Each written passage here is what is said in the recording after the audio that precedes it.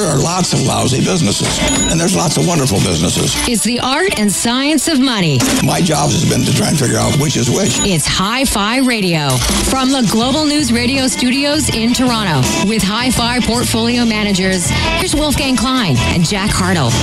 Well, Happy New Year, I think. Wolfgang Klein, host of a money show called Hi-Fi Radio, each and every Saturday morning on Global News Radio 640. 2018, we're going to put that one behind us. It's all about the future, isn't it? By the way, best investments for 2018 certainly were not stocks. They weren't bonds. Cash did okay, but you know did really, really well if you didn't drink it? Wine. Yes, wine collectibles up 10% in 2018. I have some of that, but I gave half away. Well, I drank half of it. I don't know if that works. What else did very, very well? Art. Yes, fine art. Again, up about 10%. And apparently in New York, a painting of a man in a pink jacket by a swimming pool set the record for a living artist. A living artist at auction. Usually the art has top value when the artist is dead. But here, a living artist, the piece sold for $90 million in Christie's. So collectibles certainly have been hot. Well, the one thing with collectibles, Wolf, is they don't really get priced daily, right? The stock market swoon that we've seen is actually, started in October, got a bit of a recovery in November, and then a real big downdraft in December. So maybe we'll see what happens with those collectibles when they get repriced and resold at market. Well, it's interesting because here in the article I'm quoting, it said they will always have some sort of a market because somebody loves them. With a share, there's no sense owning it other than the sake of owning, which I completely disagree. When you own a share of a business, Jack, what do you own? You own the cash flow. Yeah, at the future discounted cash flow of that business, and therefore you own the profit of the business and the retained earnings and the goodwill and the assets and the brand. And yes, that goes for Apple too. Stock got absolutely annihilated this week. Oh my goodness me, down 8%. So, well, 2019 has been a fest of sorts, shall I say? You put the word in front of that one. But we also have to deal with Brexit and China and all that good stuff. So we have to speak to our global international strategist, Mr. Robert Jukes, who is on the line in London right here, right now. Good morning and Happy New Year to you, Robert. Good morning and Happy New Year. So David Hockney to Robert Jukes. I don't think that's ever happened before. Well, there you go. It is 2019 after all, a time for new beginnings, I guess we shall say, Jukes. So let's talk first and foremost about Brexit. Where are we at? What's the risk to the market? Exit, stay? Please, simplify it. What's going on? It's a mess. I think that's the plain and simple take on Brexit. So right now, Theresa May, our Prime Minister, is travelling across to Europe on a diplomacy mission, trying to seek some reassurances, some legal reassurances from European leaders about part of the deal which is unpalatable that she's presenting to UK Parliament. As it stands, the soundings that she's taken, that the press have taken, is that the deal that she's arrived at with the Europeans for exit won't wash at the UK Parliament. It'll probably go through European Parliament. They think they've got a good deal, but MPs do not think in the UK that we've got a good deal. So they're likely to vote it down, hence why she's back in Europe seeking some more legal clarifications and changes around the edges to make it a little more palatable to lawmakers here in the UK. Are we going to get closure to this story in 2019 to make a long story short? That's the one thing that markets hate, right? They hate uncertainty. They just don't know what's going to happen, and it's hard to say I don't know, but really you don't know what's going to happen, especially in British politics right now. But that creates part of this fear sentiment and the negative sentiment loop that we have in equity markets at the moment. So again, Jukes, is it going to get put to bed this year? I think it probably will. I can't be certain about that, even whether it will be put to bed or not. But I think it probably will. March is the crunch point. That's the date that we leave, the end of March. Isn't that wild? So, I'm just thinking about that. Sorry to interject there, but Donald Trump had a 90-day ceasefire with China. And I think that 90-day comes up at the end of March, too. So beware, I guess, of the Ides of March. Yeah, for sure. But I guess even before we get there, there's the vote in a couple of weeks in Parliament, which will cause probably some more discomfort for May. It may even end her leadership as Prime Minister. Who knows how that's going to go. But it really doesn't look like the deal will go through in Parliament in a couple of weeks' time. So what that leaves us is with a couple of possibilities, one of which is that we crash out of Europe with no deal at all, and that would be reverting to WTO rules, which will be very, very painful for everyone involved. And the other option, another likely option, these are the two tails, I think, which are becoming fatter. The most unlikely parts of the distribution of outcomes becoming more likely by the day. The other end of that, the other tail that's becoming fatter, is the possibility that we don't exit at all, and that Parliament finds some way to force another vote, another people's vote. That is, I read about that. To leave or not. Mm-hmm. We're speaking with Robert Jukes, we're speaking with Robert Jukes, by the way. He's in London. We're trying to make some sense of Brexit, exit, and just the global state of the markets and the economy. Look, we're going to go to break and get right back with Robert Jukes live from London, courtesy of Canaccord Genuity, right after this. Don't go anywhere. There's more great show after this. You're listening to Hi-Fi Radio from Global News Radio 640 Toronto.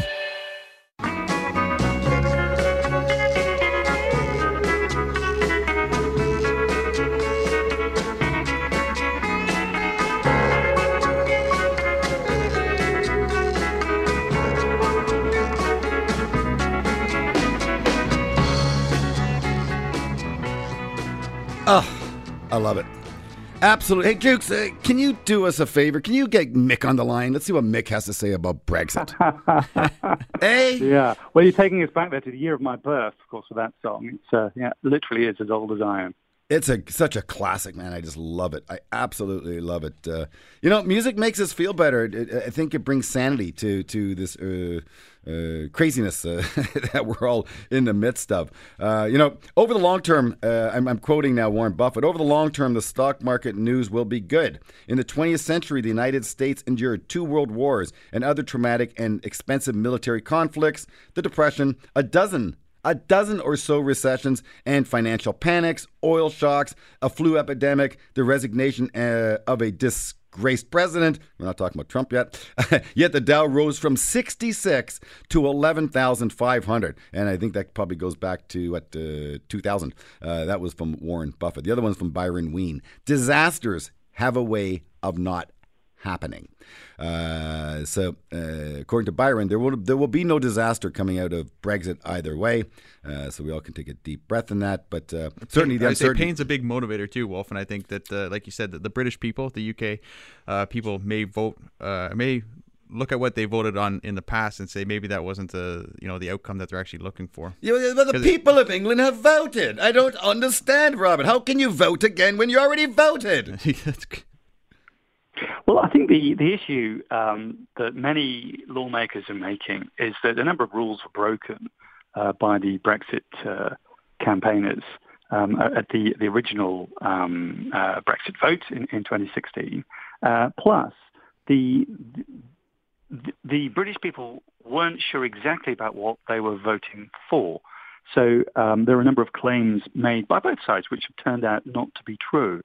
So it's another vote a number of years on where more of the facts are now known. I think for me one of the very depressing things about the last vote was that the most Googled term the day after the Brexit vote in the UK was "What is the EU?" In much the same way that the most Googled term after Trump was elected was "How do I become Canadian?" It's depressing. I'm going to interject here, Robert, because Jack gave me a good one a couple months ago, and apparently, when you Google the word "idiot," Donald Trump comes up first. That was about a month ago. They may have changed that by now, but yeah, it was true. And pure algorithm, pure mathematics, my good friend. When you vote the word, Google the word "idiot," Donald Trump comes up first. It's not just one hit; there's multiple hits on him. Yeah, no, it's absolutely incredible. Hey, let's I'm pivot. doing it right now. Let's pivot here, if we may. Yeah. I look at the strength in the U.S. dollar and hence the weakness in multiple currencies. And I haven't looked at the pound, but I'm assuming the pound is weak too. All currencies. It is 126. Yeah, so it's come off. Do you think you get yourself a reflexive, I'm going to use that word, a reflexive response this year at some point with currencies whereby the U.S. dollar sells off and hence the pound, the Canadian dollar, the Australian dollar, the yuan, the yen, they all rally? No. No. I think, let me deal with the UK first. I think you've got a binary set of outcomes there. It goes 10% weaker if we crash out on a hard Brexit. It gets maybe 25% stronger if we get a deal, or even stronger than that if we decide not to leave. Sorry, I'm going to interrupt. You said your pound would go up 25% from here? Oh yeah, I reckon if we don't leave, the pound recovers because the growth potential. The immediate growth potential for the UK is so much higher. Excuse me, Robert. Again, Robert, that's a big number for a currency, 25%. That's a huge number. Again, stocks can go up 25%. Even last year, art and wine, Robert, only went up 10%. And the Canadian dollar last year was down 8%, and that was a very dramatic move. By the way, we do have Robert Jukes on the line. He's our chief strategist, international strategist. I was going to say that. International strategist with Canaccord Genuity. He's across the pond, gracious enough to join us this morning live from London. The pound going up 25% that Robert talks about, that's a huge motivator for the UK people to go back to the polls and actually vote. Because think of the wealth creation that you create internally inside the UK. Instantaneous. As global purchasing power, real estate, all their assets appreciate by 25%. It doesn't mean it's going to happen exactly that way. But I'm going to assume that Robert's, relatively close with his appreciation. Robert, I want to ask you if I interject again. I've rarely bought British stock. Perhaps I own them in some ETFs. But what are some of your finest blue chip companies in England that would have an international brand that we could take a peek at just for fun? Well, in Europe, we've got something like 30% of the top international brands, and a lot of those. I'm speaking specifically on the London Stock Exchange. Sure. So a lot of them are listed in the UK. So you think of Rolls-Royce, for example. You perhaps know that as a car maker, but it's... they make great engines, jet engines, fantastic jet engines. Exactly. The new Boeing engine, the new Boeing has that Rolls-Royce engine in it, I believe. The $200 million plane. Yeah, and we've got healthcare companies that you'll know, GlaxoSmithKline, for example. I own Glaxo. We're loaded with companies which not just British companies. You think about petroleum, BP is a Royal Dutch Shell, but also companies that chose to list here, which aren't necessarily British. They've just chosen the British market to list on. Mm-hmm. I'm thinking many of the mining companies, for example, Rio Tinto, and there are plenty of stocks, plenty of great stocks here, which AstraZeneca, which you could do very well with on a right call on a Brexit play. I mean, they're all exporters, so it makes. In the top FTSE 100, I think something like 70% of earnings comes from outside the UK. Except that if the pound rallies, their exports are going to drop off. Then, so the weak pound's actually been a benefit to them. No, it has been, but the uncertainty has not been. So whilst you're right that sterling will be a bit of a hindrance, it's not as much of a hindrance to these companies exporting as it is filling out all the paperwork that will be required to get to markets that they've been able to access hitherto relatively freely. Think of all the investment that's been foregone because companies aren't quite sure whether they're going to stay domiciled in the UK or whether they're going to leave for new European headquarters. The UK economy is only just beginning to feel the effects of a potential Brexit. Interesting. Yeah, there was also some concerns that a lot of the financials, the banking hub of London, would perhaps move to Germany. But Robert, my good friend, I do want to thank you for your time. We are out of time here on Hi-Fi Radio. Robert Jukes, our international strategist, stationed in London, so we can get a view from across the pond as the world has become very, very flat, and we have to have broader lenses as we manage money. So all the best to you, my good friend. Thank you. Thank you. Always a pleasure. Thank you. Coming up next, we are going to have a discussion on, Jack, Financial planning with Michael Bellamy. Financial Planning 101 for 2019. We got some things you need to do. So stay tuned to Hi-Fi Radio. More about money right after this. Money. Let's take a break. But after, Wolf and Jack will continue their in-depth discussion about money. You're listening to Hi-Fi Radio from Global News Radio, 640 Toronto.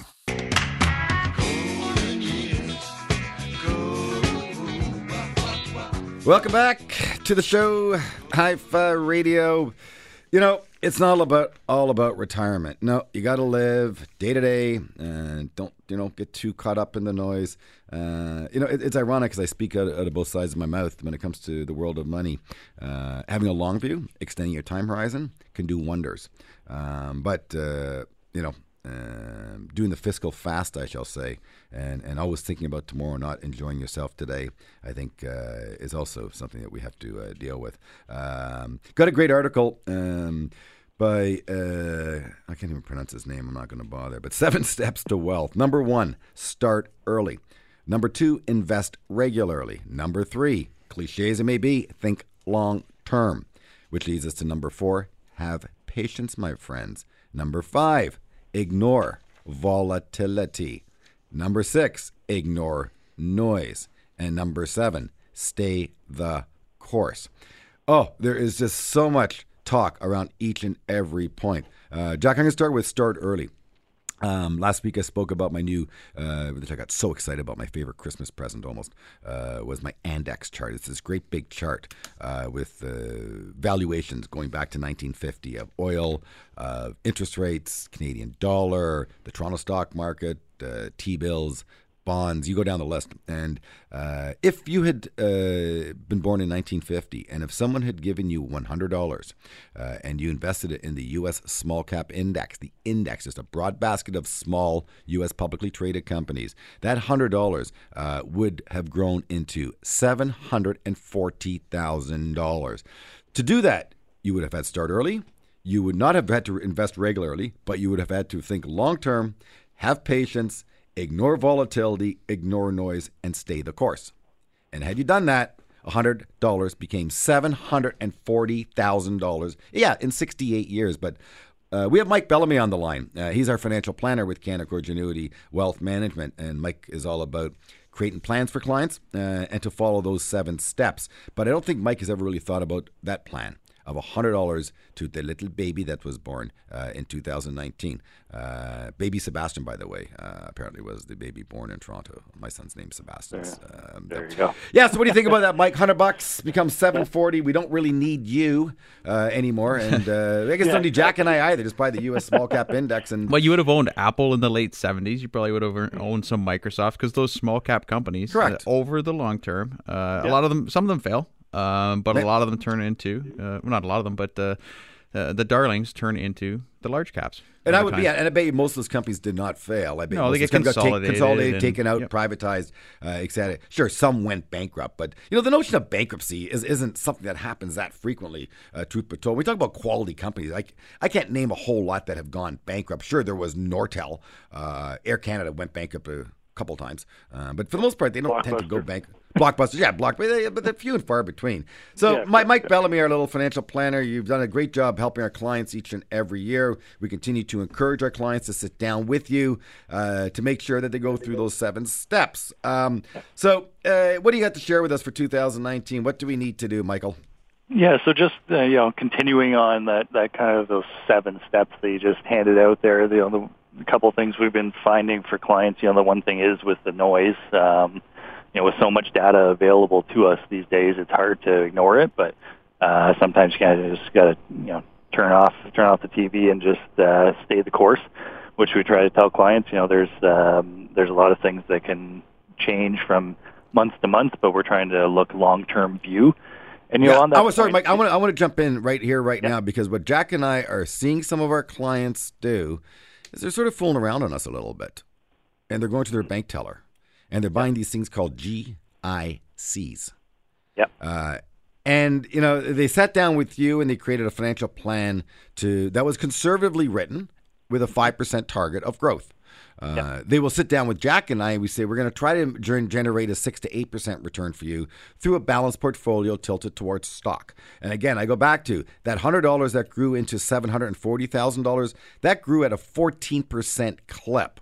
So, if you buy good quality blue chip equities, bigger than small companies, I don't think a 7% return is out of the realm of possibility. I think it's highly probable.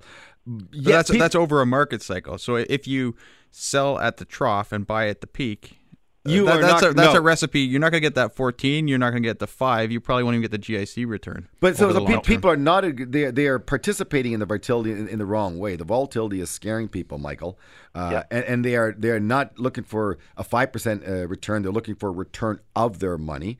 Knowing, again, over time, the market is going to return your money and then some. But day-to-day prices get marked up on the board. Again, you spoke about the instantaneous access to information. It can really cause people to spin their heads in the wrong direction. Yeah, of course. Yeah, and I was actually just running some numbers before the call, too, even just going back to the tax-free savings account. You know, that little account that's all of a sudden starting to grow in value. And people those accounts are getting up to almost $100,000 now. You're right. Yeah, so I kind of did some back running of numbers, and if you opened it, since inception in 2009, if you put in the max each year, got a 5% return, that account should be around $75,000 right now. Yep. If we look out 30 years, so you're looking at a 30-year window. So for the millennial clients that we're talking to, that we're encouraging the tax-free savings account. At a 5% return, you're looking at about $410,000 per spouse. Wow, not bad, eh? Yeah, and that will generate $25,000 per year of income, tax free, for 31 years, assuming you continue to get that 5% through retirement. Right, and again, I think that is a reasonable outcome. Yeah, exactly. But the GIC route, you won't do that in a GIC route. No. You're going to get half of that return. Exactly. Half of the return, which is fine if that's all you can tolerate, which does bring, I think, Jack and I to our next point. And our next point is, with this market volatility, if it's too much for you, Jack, what should they do? You got to talk to your advisor and come up with a reasonable plan to meet your long-term goals and your risk tolerance. Because if you don't, then you sell at the wrong time. And it can be in times of panic, which can be a lot worse than even the situation that we're in right now. Because, again, and I want to get into this further with you, Michael, after the break. Again, Michael Bellamy on the line, our financial planner, Canaccord, available to create a financial plan for each and every one of you. Just give Jack and I a call, and we can help set that up. But, again, I want to go back to when people say, gee whiz, my account's down 5, 6, 7%, OMG. You know, something with that statement alone says, gee whiz, perhaps the equity market is not the place for you. Perhaps it is a GIC route, but with that route, well, your outcome will be significantly less, but perhaps you're going to sleep a little better. And that is the real trade-off that people have to accept. And unfortunately, when things are good, they don't think about it. They only think about this stuff when things get tough and cheap and on sale. And, you know, we got Brittany the Butcher in studio. I don't know if Brittany is into shoes, but I know my wife certainly likes shoes. I said, Kathleen, if Louboutin shoes were 50% off today, what would you do? And she said she would run to the store and buy a pair of Louboutin shoes. A Louboutin is a high-end shoe, very, very expensive shoe. It's a blue-chip shoe, I shall say, because there will always be that market that will buy that product. The same thing goes for equities, but when equities are on sale, people don't want to buy them. They run to the bank teller to buy a GIC, and that, I think, is a faux pas. Hi-Fi Radio, we'll be back right after this. Listen, we're going to take a break, but when we come back, more Money Talk. You're listening to Hi-Fi Radio from Global News Radio 640 Toronto. Well, it's that time of year when you start to think about money. You pay your bills, the credit card bills come in, you look at your statements from your investments for 2018. And you say, what am I going to do in 2019 with my RESP and my TFSA and, more importantly, my RRSP? Yes, your retirement savings plan. And, well, we got Mike Bellamy on the line. He is our financial planner. You fail to plan, you plan to fail. So make sure you do have a financial plan and go back to that financial plan. You know what's amazing, Mike? I would hazard to bet any client that you wrote a financial plan for, say, 5 years ago, if you looked at that plan today, I would almost guarantee you that client would be on course despite what happened in the last 3 months in the marketplace. Would you agree? Yeah, and that's the big thing, like just kind of touching on what you were talking about before the break there. With, we're starting to get through that cycle again where we're starting to see clients coming back in. They're hitting that 2 to 3 year window where we like to redo the financial plan for them. And the big reason we run these plans so conservatively, again, 5% return, 2.5% inflation, is for that exact reason. And nobody ever looks back at their plan when their accounts are up 14%. Yep. But when, their account's down 5 or 6, they all of a sudden, like you said, they run to GICs or whatever it might be. So, when we do the updates, we could do the update right now, and I would venture to say that majority of them are either on par, assuming they've done the savings we've set out for them, or above, right? So it's one of those things that you, rather than running to the teller and getting the GICs, is maybe running to the financial planner and rerunning some numbers and saying, okay, where are we exactly? It's been maybe 2 or 3 years since we sat down and looked at the numbers. What are our accounts at? Where were they supposed to be? And that's why we build those charts out so that we have them for these times and for down the road. We tell clients these are static; they're not static documents. We want to continue to update them and look back on them as they're there for a purpose, not for just you look at it and say, okay, we're on the right, and go from there. Yeah, it really gives you that long-term perspective that you're looking for as an investor. We talk about long-term all the time, and it is a cliche, but when you do a financial plan, you're running projections going out, 20, 30 years. So you are actually taking that long-term view. And it goes back to another point that Wolfgang made earlier in this session with the media. The media tries to sensationalize everything. So they go out there, they go out and print whatever the most scary story is and really spook people. So, if people are paying attention to that and they're focusing on that short-term noise, it can be scary. But when you step back, take the long-term view, look at your financial plan, and if you're ahead of plan, obviously that's great. Continue saving. If you're not, you have to adjust accordingly. Maybe you have to save a little bit more or spend a bit less in retirement. Again, Mike, we have to, it is part and parcel our duty to remind clients. And Jack and I try real hard to do that. And usually clients call us in good days, not bad, to give us more money. But we remind them about the downside risk of the market. Again, back to basic, stock market, the whole market. Forget the companies that you buy, and that's really what matters, is the individual businesses you buy. So sales can be going up, profit can be going up, but the market, for whatever reason, call it Brexit, call it China, call it Trump, call it the central bank, whatever, the market is going to always adjust correctly, incorrectly, regardless. And as such, can correct significantly to the downside, usually for temporary moments in time, but it can fall 50%. So if half of your account is in stock and half of your accounts are in bonds, and let's say bonds do virtually nothing, let's say they make you 2%, and in fact last year they fell 2%, but let's say bonds do virtually nothing, or 2-3%, regardless, half your accounts in stocks, you have to be willing to tolerate 25% downside, period. And so to be down right now 5, 6, 7, 8% and to feel stress over that to the point where, gee whiz, it's not the right program for you, better now to exit than when it's down 25, because that too is going to come at some point if you are a long-term investor. Again, that long-term investor, Mike, who put $100 into the S&P small cap index in 1950 and did nothing. They forgot about it.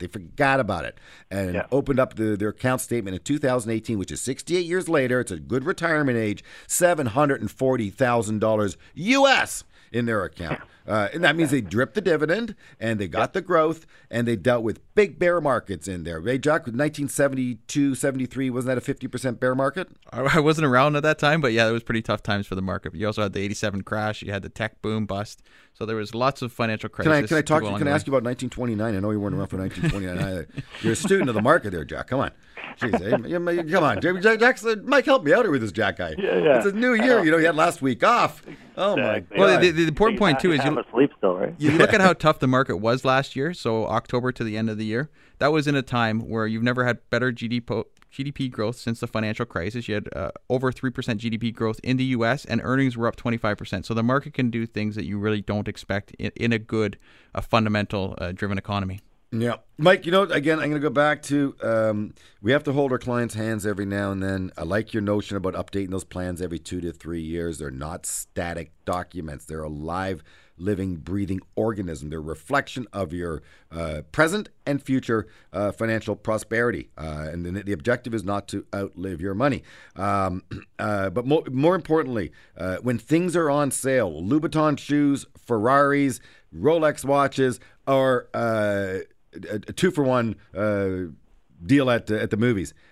You go buy them. Do the same in the market. Don't go scared right now. This is not the time to go scared. It's time to perhaps review to see if this is the right program for you. If it's not, you have to speak to your advisor. But I go back to quality businesses are on sale. If you have a time horizon of 5 years or so, I think it's a layup, Mike. Yeah, exactly. Yeah, no, 100%. That's what we've been trying to preach to clients to make sure that they, are sticking to the game plan. Right. At the end of the day, there's going to be ups and downs, just like anything, and we just need to make sure we're staying the course for that, 20, 15, 30-year time horizon that we're looking at. Yeah.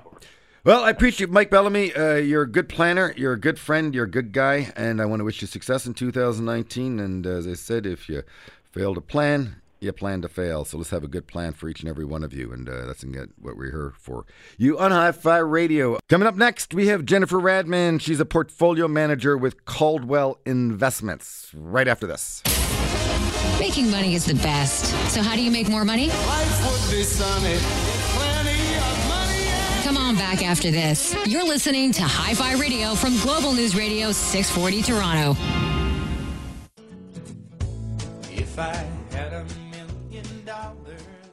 Well, I guess you can if you listen to Hi-Fi Radio and you do the things Jack and I tell you to do, including thinking long-term and ignoring the noise and volatility, and having smart people to manage your money. Now, this young lady on the line, Jennifer Radman, she's a CFA lead portfolio manager with Caldwell Investments, and she manages a value momentum fund. And, it looks like a pretty interesting product, so I figured we'd get Jennifer on the line, talk to her a little bit about what she sees for 2019, coming out of a tougher year in 2018. So thank you very much, Jennifer, for joining us on Hi-Fi Radio. Thanks for having me. Yeah. So, Jennifer, just looking at your funds that you've been running here for just out of the gate, about 3 years of data. These funds are 3 years young, shall I say? Actually, 7. I think it's F class. That's only 3 years. Oh, so okay, yeah. And so over the 7-year period, now that you got your year-end numbers up, I guess, how has that fund done over the 7-year period, net of fees? Well, our clients are very happy. So since inception, we're up 9.3%. That's net of all fees, and that's versus 4.8% versus the TSX Total Return Index. So if you take the mutual fund industry, they use the $10,000, what that would have done. Yep. In this fund, you would have more than doubled what you would have made in the market simply putting the money in the market. No. I opened the show up speaking about, and again, you run a small cap fund, which are smaller companies. They're not the TSX 60, Royal Bank, Tim Hortons of the world. You're buying smaller companies. I see here like Cargojet and Aecon, Parkland Fuel, Element Fleet Financial. So the names that sort of fly under the radar. But Jennifer, I'm going to throw you a pop quiz here, being a small cap manager. Okay, it's January. We're going back to school, you and I, right here, right now. If you invested $100, Jennifer, in the U.S. small cap index in 1950, do you know what that would have grown into by December 31st of 2017? Oh, I imagine the number would have been pretty impressive. How impressive, Jennifer? Just for fun. 68 years, $100. You're stumping me on that one, Wolfgang. $740,000, Jennifer. Wow. Yeah, it's a 14% CAGR, 14% compounded annual rate of return. Hey, by the way, I want to be short-sighted because the clients are doing it to us all the time. Coming out of 2018, how did your funds perform at the end of the year? Oh, the end of the year. So we had, I guess, the last 3 months. So in the TSX, we had a pretty big down month in October. We outperformed in October. The November was up, underperformed a little bit there, and then December outperformed that. So with this fund, what we tend to see is better performance on the downside. And so one of the stats for that is that down capture ratio in over a 5-year period, as an example. We're at about 32%. So kind of the percentage of any down move in the market that's actually captured by the strategy. Yeah, and I see that. But again, can I politely ask you how much was the fund down in 2018? I want to make a point on this in here. Yeah, no, for sure. So it was down 6%. TSX total return down 8.9. Yeah, no, so again, down 6%. And let me ask this question here. Are clients selling your fund? Are you getting redemptions? We haven't seen too many redemptions. What we've actually seen is pretty good growth over the last 12 months. Good. Yep, and that's been pretty rare in the Canadian equity space. Most of the Canadian equity funds are seeing redemptions. A lot of people just don't like kind of the opportunity set in Canada, especially when you're talking about financials being such a big part of the index, and then also energy and with what's happened with energy. And I think that's really why this strategy is resonating, because as you pointed out, it is very different from simply owning kind of the large cap. So it's been very complementary to people, advisors like yourself, placing it in their books, and then also individual investors. Yeah. We're on the line here with Jennifer Radman. I'm going to say, Jennifer, you are gutsy. And again, we're going to commercial break, but I want to highlight a point here. You're a very gutsy gal in that your portfolio as of the end of November was sitting in 40% cash. Do you still have that weighting in cash right here, right now? We're actually up to 55% today. You're 55%. So you're halfway out of the market, Jennifer Radman. Oh, boy. We have to keep you on the line to find out what has you so frightened, my friend. Hi-Fi Radio, we'll be back with Jennifer Radman, portfolio manager with Caldwell Investments, right after this. Stay with us. There's more shows still to come. You're listening to Hi-Fi Radio from Global News Radio 640 Toronto.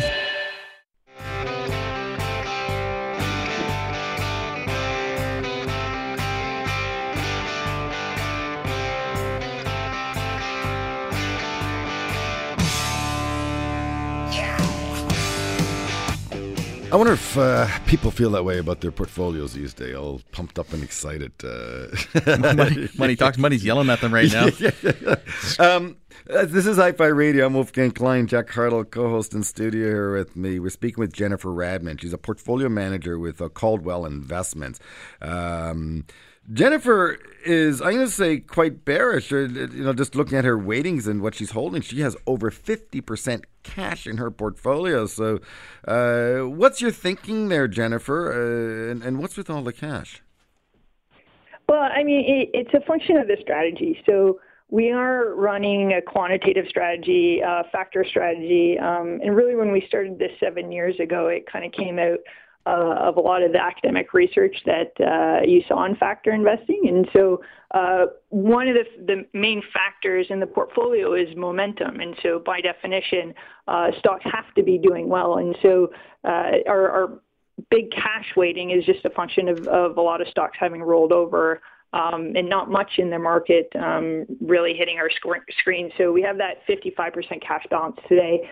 We've been around 30% cash since the beginning of November in 2017. So it's been, over a 12-month period, we've had a significant amount of cash and just 9 stocks in the portfolio today. So we've seen with that momentum, the stuff that's been holding up relatively well has been more on the defensive side of things. And so even our portfolio today, we've seen a pretty big rotation out of the industrials, which were a big weight for us, kind of the middle part of the year, and now into more defensive names. So Jennifer, what would give you the all clear? What would be the signal that you'd be looking for to get yourself, I guess, more positioned for a recovery? That once the market has bottomed out, the bottoming process has, gone through its course, and then start going higher. So what would get you excited about the market again? Yeah, I mean, it's part of our quantitative screening process. So we need stocks to be trading higher. And so as the market sort of bottoms out and starts that path higher again, those are really going to be the signals for us. So that's one of the things. But even with kind of some of the stock prices going higher, we're able to sort of tie that back to a fundamental story on what's happening to the stock. And Wolfgang, you mentioned it earlier. A lot of the names that we're participating in are kind of under the radar, the smaller caps. And so we tend to find that whenever there is a certain catalyst, say an acquisition, a change in the management team, CEO level, or even a board, kind of a strategic decision to do the business a little bit differently, sometimes it takes time for the market to fully appreciate that, especially when there are these smaller companies. And so that's really how we've been able to find that edge in the market. We're speaking with Jennifer Radman. She's a portfolio manager with Caldwell Investments. She runs a value Momentum Fund. Almost seems like an oxymoron, but she's obviously buying inexpensive companies that are actually moving higher in price. And she's telling us if they aren't moving higher in price, she sells them and waits till she finds something that works. Right now, Jennifer's sitting on a lot of cash. I've never met a portfolio manager sitting on 50% cash. I want to commend you for that, Jennifer, because you're actually earning your keep. You're doing something different. You're not a closet indexer. And you are, you're going out on a limb, because if you're wrong, well, you're going to lag in terms of performance. But I look at your performance and it's been very, very good. You're not getting all of the upside of the market by the looks of things. You're getting 70% of the upside, which people may scoff at, but the downside protection is significant. You're only participating in 30% of the downside. So I think you said to us year to date of 2018, your portfolio is down about 6%.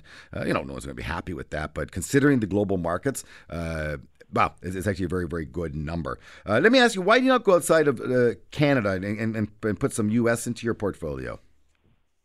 I mean, great question. A lot of the Canadian equity peers that were comped against, a lot of them go into the U.S. market just because there's such a limited opportunity set in Canada, especially with mutual funds in Canada being so big in size. So that's another one of our advantages. When we built the model and the quantitative aspect of it, it was kind of a really focused product. So we've been looking into potentially putting something together for the U.S. market, but it's still very early stages. So it's been, I think a lot of people appreciate the plain vanilla type of a strategy. So we only own Canadian stocks or cash. In going into the U.S. market, it poses some problems for people, especially when you have kind of currency moves. A lot of the times that outperformance of the U.S. market gets smashed. So we've seen people appreciate this type of a strategy. Two last questions for you, Jennifer, and we have to fly here. But number one, what is the turnover of the portfolio? And number two, how big is the portfolio? Yeah, so the turnover is about 100% a year, and so that would be on the higher end of things. And you can think of that. We're really just trying to kind of exploit that opportunity for where there's been a change in the business and the market's still behind the curve on what the value of that new story is. And then once that kind of momentum rolls over, that's when we would sell out of the position and move into something else. So, but it's an actively managed product, obviously. And sorry, then my final question for you. We're out of time here, but how big is the fund? $55 million. It's a small fund, eh? Well, I'll tell you something, Jennifer. It's very, very interesting. We'll have to probably get together, bring you into the office, and have a little powwow at our little round table to delve deeper into the Canadian Value Momentum Fund. I congratulate you. Very, very impressive numbers there, Jennifer. You should be very proud of your hard work. And, well, you created a model, and you're sticking to the model, and so far the model has shown you very, very good results. I want to wish you success in 2019. That's it for time, folks. Hi-Fi Radio will be back on Global News Radio 640 in Toronto each and every Saturday from 7 a.m. to 8 a.m. And, if you can't get up for the show, you can certainly podcast it. It's always available podcast after it airs on the terrestrial radio network. Global News Radio 640 in Toronto. Have yourself a great weekend. You've been listening to Hi-Fi Radio with Wolfgang Klein and Jack Hartle, portfolio managers at Canaccord Genuity Wealth Management. For questions about today's show or any money questions you need answered, email Wolf and Jack at wolfgangklein.com. Hi-Fi Radio, for the love of money. We'll see you next week.